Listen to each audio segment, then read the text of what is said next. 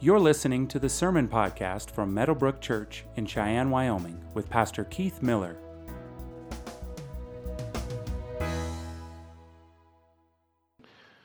If you could stand to honor the reading of God's Word, that would be fantastic. We at Meadowbrook, we believe that the Bible is the Word of God. We believe that it is authoritative. We believe that when you read the words in this book, the Bible, that you hear the very voice that spoke the galaxies into existence. That's how seriously, or how serious we take this book. We're going to look at 1 Corinthians. The words will be on the screen, beginning with verse 18. This is the word of the Lord. For the word of the cross is folly to those who are perishing, but to those of us who are being saved, it is the power of God. For it is written, I will destroy the wisdom of the wise, and the discernment of the discerning I will thwart. Where is the one who is wise? Where is the scribe? Where is the debater of this age? Has not God made foolish the wisdom of the world? For since in the wisdom of God the world did not know God through wisdom, it pleased God through the folly of what we preach to save those who believe. For Jews demand signs and Greeks seek wisdom.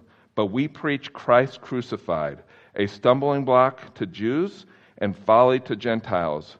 But to those who are called, both Jews and Greeks, Christ, the power of God and the wisdom of God. For the foolishness of God is wiser than men, and the weakness of God is stronger than men. You may be seated.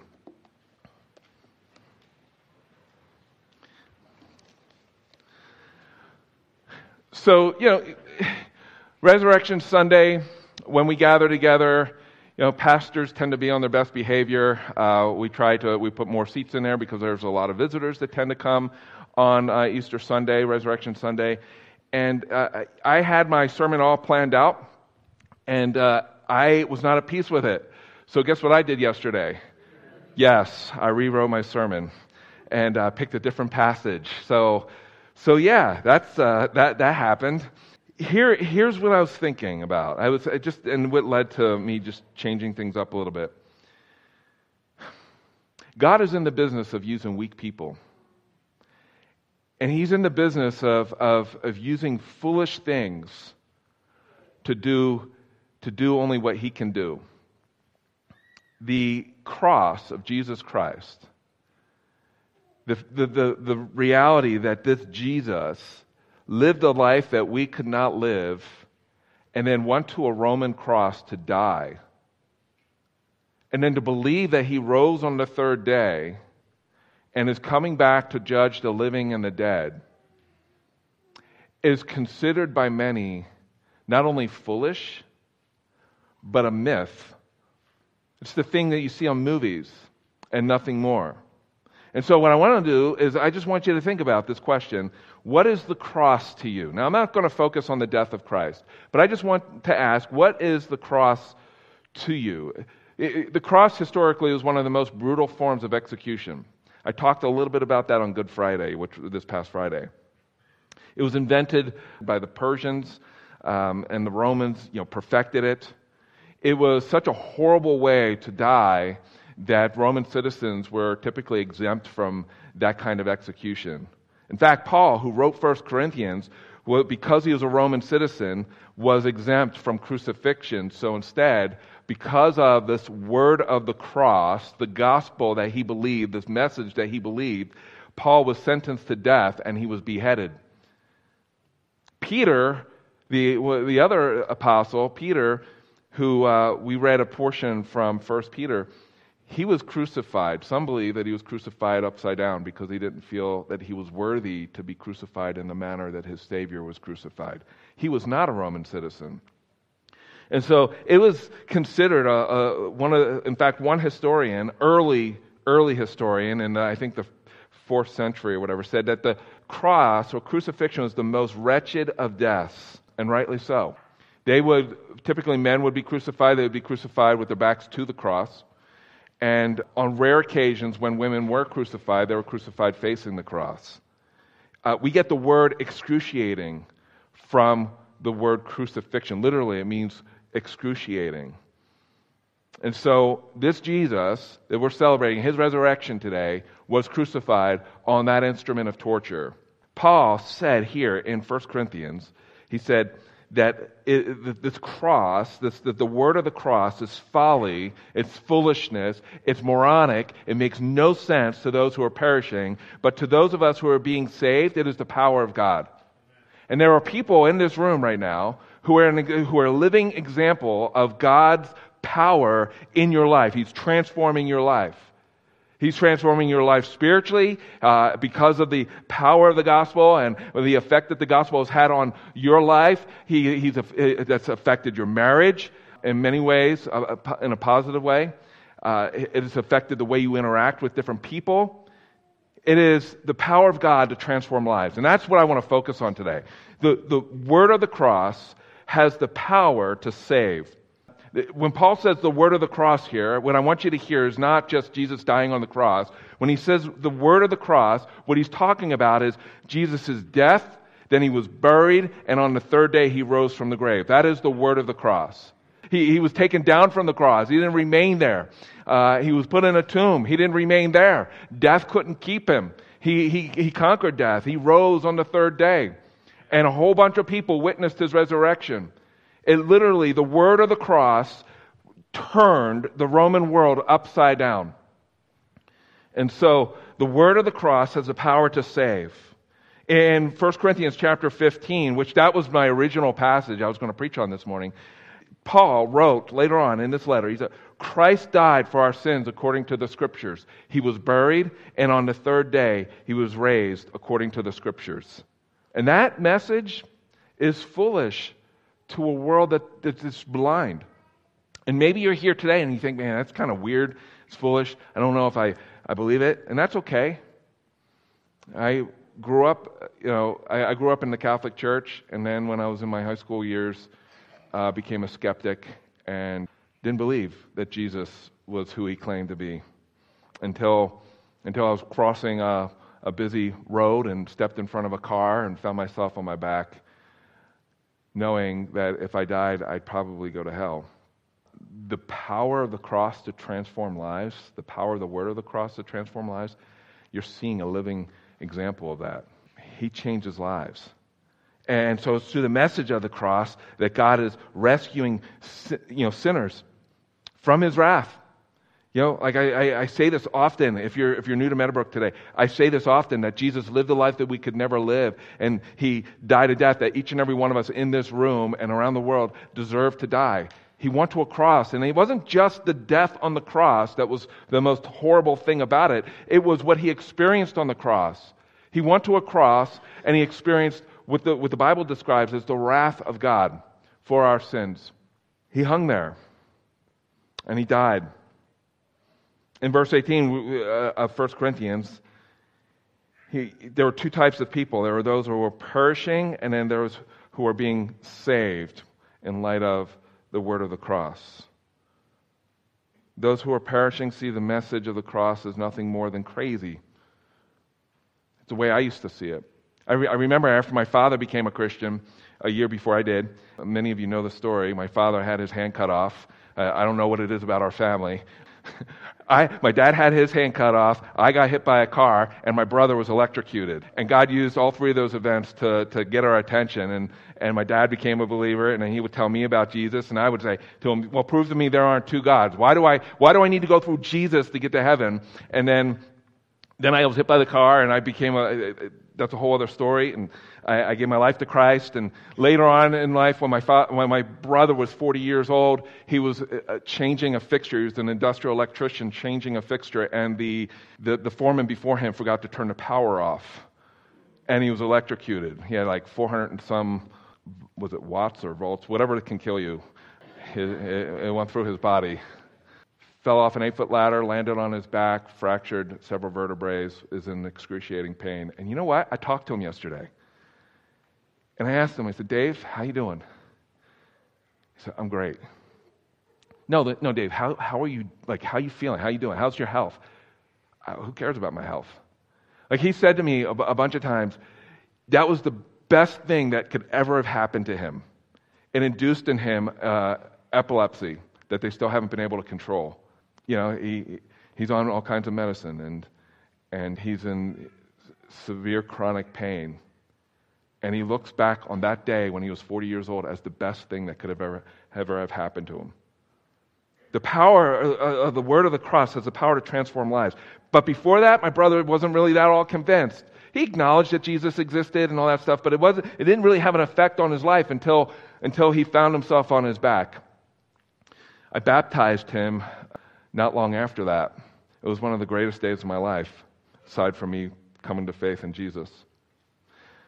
The word of the cross has the power to transform lives. Paul says later on, he says that the natural person, here, let's read this together, ready? The natural person does not accept the things of the Spirit of God, for they are folly to him, and he is not able to understand them because they are spiritually discerned. Meaning there's just blinders on people's eyes, and it just doesn't make sense. Like, why would God do that? Couldn't he have done it another way? In fact, one person, historian and so-called theologian, said that the way he sees the cross, and he just rejects the idea that God would save people this way, he looked at it as, if God did it this way, then it's cosmic child abuse. And so people see it that way. It's veiled to those who are perishing. But those who are being saved, it is the power of God to transform lives. It's one of the greatest miracles represented in this room for those of you who have placed your faith and trust in Jesus Christ. And not just think that you did, but you're living examples of the power that has had in your life. And so, it is not only the gospel that removes the veil of spiritually blind people, but it is also done in partnership with God. He's the one that does it. Like, how do you explain a 16-year-old kid, that was me, laying in a bed in a hospital, and Daryl O'Dare was at the foot of my bed. My dad was on my right side, and Jackie Peregrine was on the left side. They were both believers. They came to Christ at the same time, so I couldn't get away from Jesus. And then Daryl O'Dare, who was the husband of the nurse assigned to my care in my hospital room, was sharing the gospel with me. And I was like, I listened, I was polite. He left, and then when I got home on July 18th, it made sense to me. It hit me like a flood. How do you explain that? Except for the fact that a miracle happened in my life. I gave my life to Jesus on that day. And my life has never been the same since. And so Paul says it's through that that God has chosen to transform the world, to turn the world upside down. In another passage, it says this, that in the Old Testament, it says, I will destroy the wisdom of the wise, and the discerning of the discerning I will thwart. Jesus said, let's read this together. Truly, truly, I say to you, unless one is born of water and of the Spirit, he cannot enter the kingdom of God. That which is born of the flesh is flesh, and that which is born of the Spirit is spirit. What is Jesus saying? He's saying a miracle has to happen for you to believe that the word of the cross, that Jesus died on a cross for our sins, and that he rose on the third day, and that is the way that you can be saved. That a miracle has to happen in your mind and in your heart for that to take residence in your life. And many of you are living examples of that. And some of you are wondering, man, is this real? Is this legit? I'm just here because I love the person sitting next to me. Or maybe you're here because you didn't want to enter into an argument this morning. We're going to church. Okay, yes, I will go to church because I like food afterwards. My mentor said, be careful not to anger the one who cooks your food, right? So some of you may be here for that purpose and for that reason. God alone is the one who's capable of saving. It is God alone who saves through the means of his Son, who sent him to die in our place under the wrath of God, and after being buried in a tomb for 3 days, he rose again. And that tomb is empty today. Paul said in verse 17 of this passage, he said, I didn't come with words of eloquent wisdom, lest the cross of Christ be emptied of its power. I just told you that this Jesus died for your sins, was crucified, when he did that, and on the third day he rose from the grave. And it turned the world of these Corinthian Christians upside down. God rescued them from paganism and from the worship of all kinds of other things. Which leads me to my second and only my second point. The word of the cross powerfully transforms lives. It transforms lives. From the beginning, God demonstrated his wisdom in redeeming a cursed creation that the world and its wisdom deemed ridiculous. Like, God is in the business of doing that. And if you're like, maybe you're like, did he just say cursed creation? Yes. Our world is upside down. It is a mess. Like, there are things that are happening in our world that just shouldn't happen. This Tuesday, I will be officiating a memorial service for a young man who was killed in a car accident a couple weeks ago, 2 Wednesdays ago. It shouldn't happen. Our world is a mess. And God is powerfully transforming lives through the word of the cross. That's what Paul says here. He's doing that, and he's doing it in a way that only God is able to do it. When God planned to cleanse the violence of the earth in Noah's day, he did it through a flood. We're told that God saw the wickedness of man was great in the earth, and that every intention of the thoughts of his heart was only evil continually. And he flooded the earth. And people look back and are like, that's ridiculous. Why would he do that? And how was he able to do it with a boat? Like, I mean, think about Noah. Hey, Noah, in a day where they'd never even really seen rain. It's going to rain. Oh, okay. What does that mean? And I want you to build a boat. It's going to take you over 100 years to build that boat. And there are a lot of people around you, outside of your family, they're going to think you're nuts. In fact, the Bible calls Noah a preacher of righteousness. God is in the business of doing crazy things to turn the world upside down in a way that only God is able to turn the world upside down in a good way. In a good way. Like Abraham, who's in the Old Testament, was called out of the city of Ur. He was a moon worshiper. He didn't even worship the God of the Bible that we read about. And he says, Abraham, I'm going to call you. You're going to be my man. I want you to go to a land. I'll show you. Don't worry, I'm going to show you later where that is. So Abraham uproots his family and his wife, because he didn't have children, which is really awkward. Originally, his name was Abram, father of many. And, in those days, you wanted to have children, and they couldn't have children. And every time his name was mentioned, father of many, he was reminded, I don't have any children yet. And so God says, hey, guess what? Not only am I going to lead you to a land that I'll show you later, but you're going to be the father of a multitude. And we're going to change your name to reflect that too. Not only will you be called, you're not going to be called Abram anymore, it's Abraham. And so he went out. And what did God do? He waited. I mean, this is the crazy thing about Abraham and Sarah. He waited until they were like really old, like way past childbearing age. Like I thought, like I was getting closer to 40 when, maybe I was 40. I forget how old I was. Anyway, when Seth, our youngest, we found out he was going to be a thing. He was going to be our son. And my wife and I looked at each other and were like, well, this is going to change our lives. And so I thought like I was old. Like Abraham was, man, he was like old, like Yoda old. Sarah was like in her 90s. Abraham was approaching 100 or whatever when God said, hey, this is going to happen. Sarah was like, that's ridiculous. And she laughed. And what happened? She got pregnant. Imagine that. You're in your 90s and you're pregnant with your first child. God does crazy, ridiculous things to do what only He can do to transform a world that's just a mess.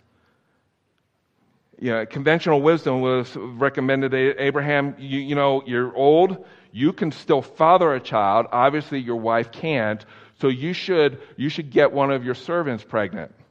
And I mean, everybody else is doing it, you should do it too. And he tried it, and it didn't work. Like they had a child, but it messed everything up.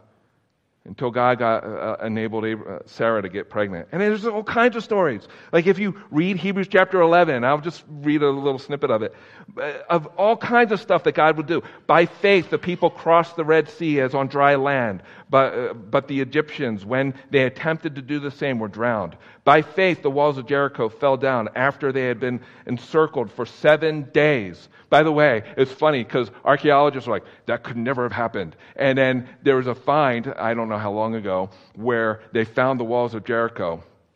And they came down from the inside, it looked like.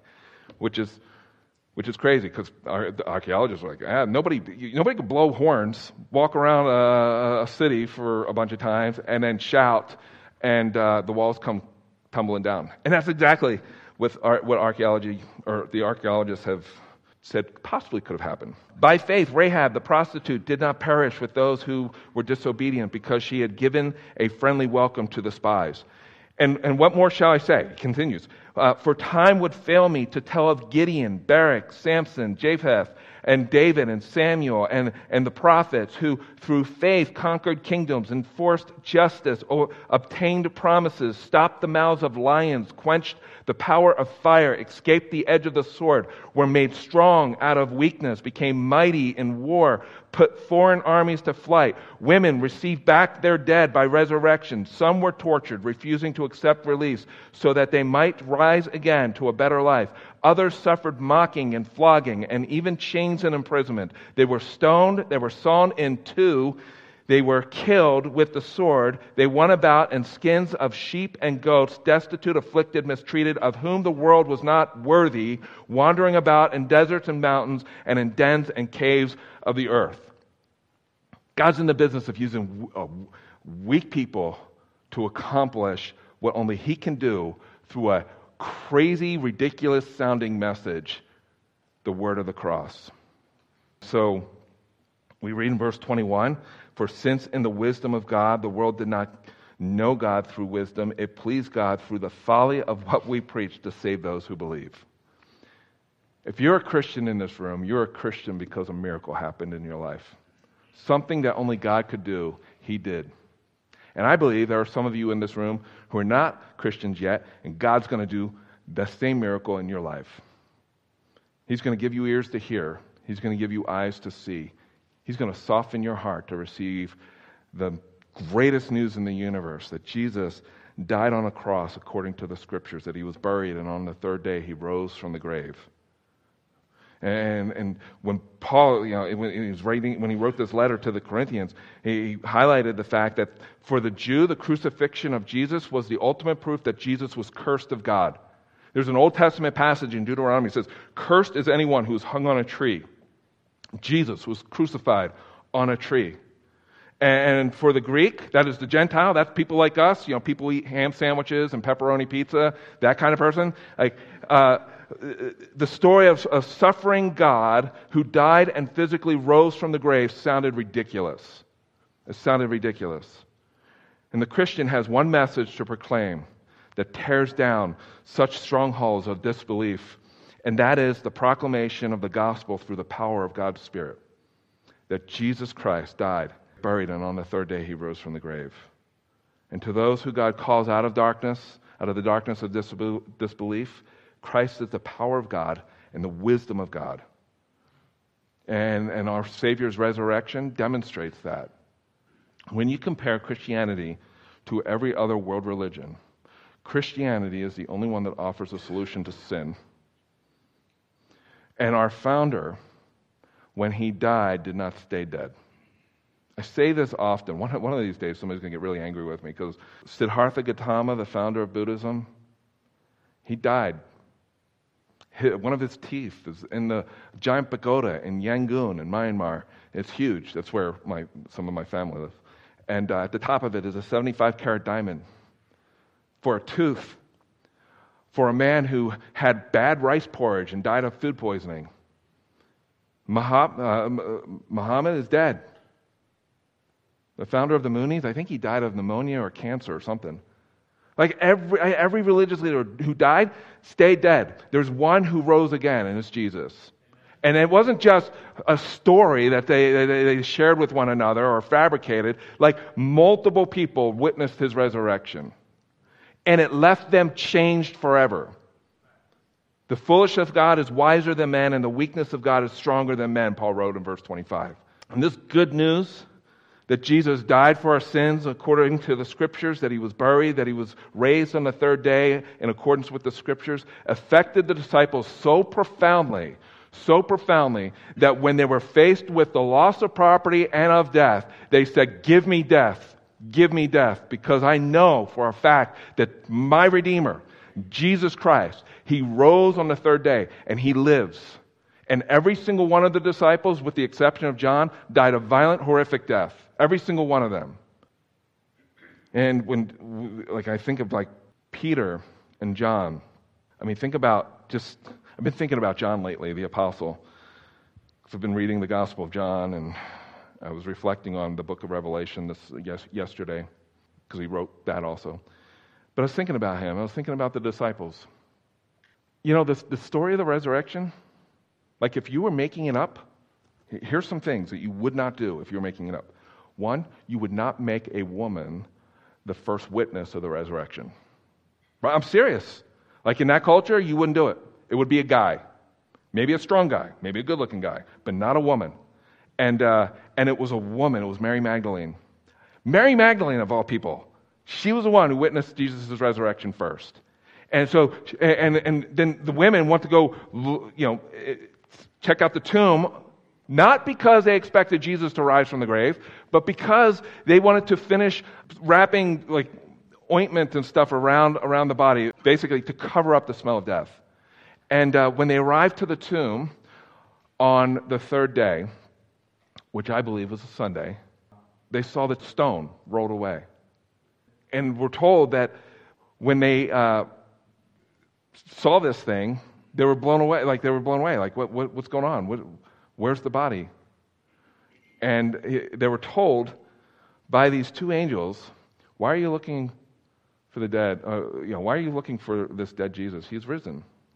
So I was thinking about a lot of that. So I was thinking about John. Let me back up a little bit. So John, like if you read the Gospel of John, you know that John was always next to Jesus. Like in the upper room, just hours before Jesus was to be betrayed, he was leaning against Jesus. He was always around Jesus. He was part of Jesus' inner circle. It was James, John, and Peter. So John was very close to him. And when all the disciples fled because they were afraid, you know who was at the foot of Jesus' cross? It was John. And he was with Jesus' mother and some of the other women that were a part of Jesus' ministry. Like John was there. He was there when he saw them crucify Jesus, and he was there when he witnessed the two thieves on the right and the left mock Jesus at the beginning. They were mocking him. Both of them were mocking him. And then something changed in one of the thieves' attitudes, and he said, "Will you remember me?" He looked at Jesus and said, "Will you remember me when you enter into your kingdom?" And John was there when Jesus said to the thief, who did nothing to earn what Jesus was about to say to him, when he was there when he heard Jesus say, "Truly, truly, I say to you, today you will be with me in paradise." Meaning, the thief, the reason why he was in heaven that day after he breathed his final breath was because Jesus invited him there. Period. It wasn't because he did anything. At some point he believed that there's something different about this one on the cross in the center here. John heard everything that Jesus said in his final hours. "Father, forgive them, for they know not what they do." John listened as Jesus turned his gaze to his mother as John was standing next to him, and he heard these words, "Woman, behold your son. Behold your mother." John, I want you to take care of my mom. John heard Jesus plead with God for the first time when instead of using Father, Jesus directly referred to his Father as God. My God, why have you forsaken me?" Then as if John needed any reminding that the Lord of glory hung before him, suffering, as a suffering servant, the servant that we read about in Isaiah 53, Jesus said, "I thirst." Here's this one who was fully God and fully man. And that moment, it was obvious he was fully man. He thirsted on the cross. Why did he thirst? Because he needed to say something. He needed to say two things. In the final moments leading up to his death, he cried out, "It is finished." And then he said, "Father, into your hands I commit my spirit." John witnessed all of that. He witnessed all of that. And every single disciple, including John, expected that that was the end of it. That's why they were so messed up when Jesus told them, "I'm going to die." That's why they fled when Jesus was arrested. They were messed up over it. And they thought that was it. He's dead. Now what do we do? And when the women came into the tomb on the third day to anoint the body of Jesus and found that he was not there, and heard these men in white shiny garments say to them, "Why do you seek the living among the dead? He is not here, but has risen." Mark tells us that they ran away, terrified. Why? Because the dead just don't get up and walk out of tombs. And then when they came to tell the disciples, here's the funny thing. They didn't believe them. Like they didn't believe the women. So John and Peter ran to the tomb. It was like a race, like who could get there the fastest. And John beat Peter, and he ran into the tomb and discovered exactly what the women said. There was no body. There was no body. And we're told that later Jesus appeared to Peter, John, and the rest of the disciples. Thomas was one of them. He said, man, I will not believe that Jesus rose from the grave unless I can touch his hands and touch his side. And then Jesus appeared. He said, ta-da! and he said, here, feel it. Feel my side. And then Thomas's response is, my Lord and my God. And then we're told that over 500 people, Jesus appeared to over 500 people in the course of those days after his resurrection. If the resurrection was just a story, none of the disciples and none of the people who witnessed his resurrection would have been willing to lose their property over a myth or over a story that was just fabricated. And the last time that John and Peter saw their resurrected Christ, Jesus warned Peter that he would one day die. He would die in a way that he didn't want to die, that he would not want to die. It's in John chapter 21. They're walking side by side, and Jesus said to Peter, truly, truly, I say to you, when you were young, you used to dress yourself and walk wherever you wanted, but when you are old, you will stretch out your hands, and another will dress you and carry you where you do not want to go.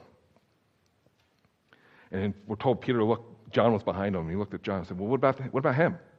Like, is his life going to be all jacked up like mine? Like, I'm going to die?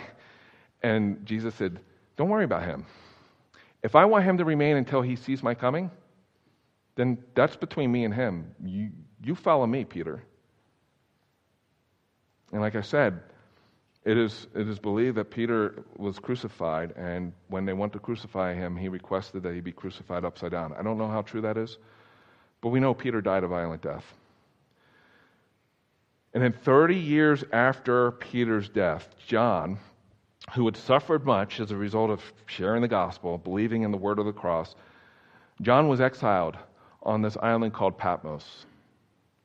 I mean, I want you to think about John as I draw this to a close. I want you to think about John for a moment. John lived probably until his 90s. Here he is, an old man, exiled on the island of Patmos alone. It is said that his legs or his feet were boiled in oil to keep him from being able to walk. I don't know when that happened, if it happened before Patmos or after. He's alone, and he all of his friends are dead. The woman, the mother of Jesus that he was told by Jesus to care for, she was dead in heaven. They're all gone, and here he is on the island. And God said to him while on the island, I'm going to show you some things, John, and I want you to write these things down to encourage my people, to encourage the church, Christians who are suffering. Literally, he says, to show my servants the things that must soon take place. And the whole purpose of the book of Revelation, and one of these days I'll preach through it, the whole purpose of the book of Revelation is not to tell you how the world's going to end, but to encourage a suffering church that Jesus Christ is King. He didn't stay dead. He walked out of the tomb. He ascended to heaven, and he promises to come back to judge the living and the dead and make all that is wrong with this world right again. And so John, no doubt, John was encouraged as he saw these things and experienced these things, like all through the book of Revelation. It's just mind-blowing what he experienced. But in Revelation chapter 4, he heard the angels sing of God Almighty. Holy, holy, holy is the Lord God Almighty who was and is to come. Every time the seraphim, which were these angels, these crazy-looking, scary angel-looking angels, would sing this and shout this, the 24 elders would fall down before God and worship Him, casting down their crowns as they would say to the one on the throne, worthy are you, our Lord and God, to receive glory and honor and power, for you created all things, and by your will they existed and were created. Meaning, John, don't lose heart. All your friends are in heaven. I get it. You're suffering. You can barely walk. I understand. But I'm going to turn this thing around, and I'm doing it through the word of the cross. Everything culminates as we get to Revelation chapter 5, and I just want to camp there just as I end my message. And John is there, and he sees this thing that is happening before his eyes, and what he sees is he sees the throne room of God, and he sees God on the throne, and God the Father on the throne, and he sees in the right hand of him who was seated on the throne a scroll written within and on the back, sealed with 7 seals. Now, I don't know exactly what that scroll is. Some think it's like the deed of all creation. It's a metaphor. It's a picture of the there is only one person who is qualified to open that scroll. And the person qualified to open that scroll is the one who has the right and the ability and the willingness to redeem lost creation. John sees this thing, and he's like just captivated, and the question was proclaimed by a mighty angel, proclaimed with a loud voice, "Who is worthy to open the scroll and break its seals?" And this is what happens. So remember, John was close to Jesus, and all of his friends are gone, and he spent a lifetime preaching and proclaiming the word of the cross, and it was worth it. It was even worth being exiled on the island of Patmos. And he's here. He sees that everything is happening, and the question goes out, and then when nobody answers right away, John begins to sob like ugly tears. Like he's crying. So it says that he was weeping loudly. Why is he weeping loudly? Because if no one is worthy to open the scroll, then there's no hope. There's no hope. The funeral that I'm doing on Tuesday, I have every reason to believe that this young man had placed his faith and trust in Jesus Christ just by talking with members of his family and hearing from some of the friends. But if he had not placed his faith and trust in Jesus, there's no hope. It's just only weeping. Gnashing of teeth, that's the way hell is described. If there's no resurrected Jesus, there's no hope. So John weeps. And here's the great thing about this. And he's weeping, and here's what is said to him. "Weep no more. Behold, the Lion of the tribe of Judah, the Root of David, has conquered so that he can open the scroll and its 7 seals." Speaking of Jesus. And so John's looking, okay, so where's this lion? And he focuses attention on this person who's standing. He recognizes him, and he recognizes him as a lamb, not curled up in the fetal position, sucking his thumb in defeat. He is standing victoriously. Why is he standing victoriously? Because he died as the Lamb of God. He was buried in a tomb, and on the 3rd day he rose as the Lion of Judah. He is the resurrected one. And so one of the elders in heaven says, "Weep no more. Weep no more, John. There's no reason to cry. There's no reason to weep." And it's the same is true for you and I, in this room. That there's no reason to weep like the rest of the world that weeps when death is experienced. The Lion of Judah is the rightful heir of the throne of David, the Messianic King, who will make all things new. He's going to make all things new. And I just want to read the passage, and the worship team can come up and close us out in a song. I just want you to hear this. In verse 8. "So weep no more, John. There's one worthy to open the scroll. He's the only one. He's the only one qualified because he's got to be God. He has to be equal with God, the authority of God. He has to be God. And here you have God the Son, who is also fully man. And he's got to be a man. He's got to be fully man. He's got to be one who died for our sins. And he's got to be one who conquered the grave. Weep no more, because here he is. It's the Lion of Judah. And John says, "I saw a lamb standing as though it had been slain, with 7 horns and with 7 eyes, which are the 7 spirits of God sent out into all the earth. And he went and he took the scroll from the right hand of him who was seated on the throne.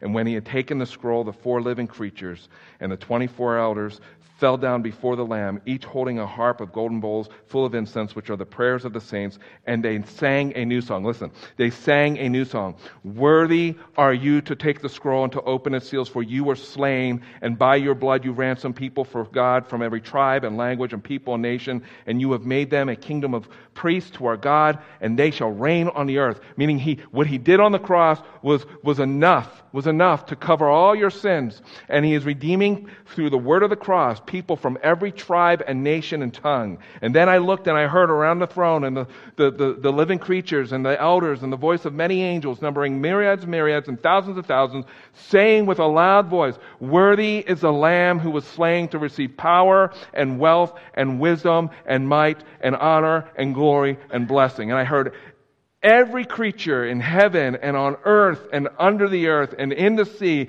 and all that is in them, saying, to him who sits on the throne and to the Lamb be blessing and honor and glory and might forever and ever. And all God's people say to that, amen. Amen. Hey, if you're here and you're not a Christian, or maybe you're trying to figure it out, I just want you to hear these words. You don't have to do anything. You're like the thief on the cross. All you got to do is receive this gift that Jesus has provided. That if you confess with your mouth Jesus is Lord and believe in your heart that God raised him from the grave, you will be saved. That there's salvation found in no one else but the name of Jesus. Thank you for listening to the Meadowbrook Church podcast. For more information about our church, visit meadowbrook.org.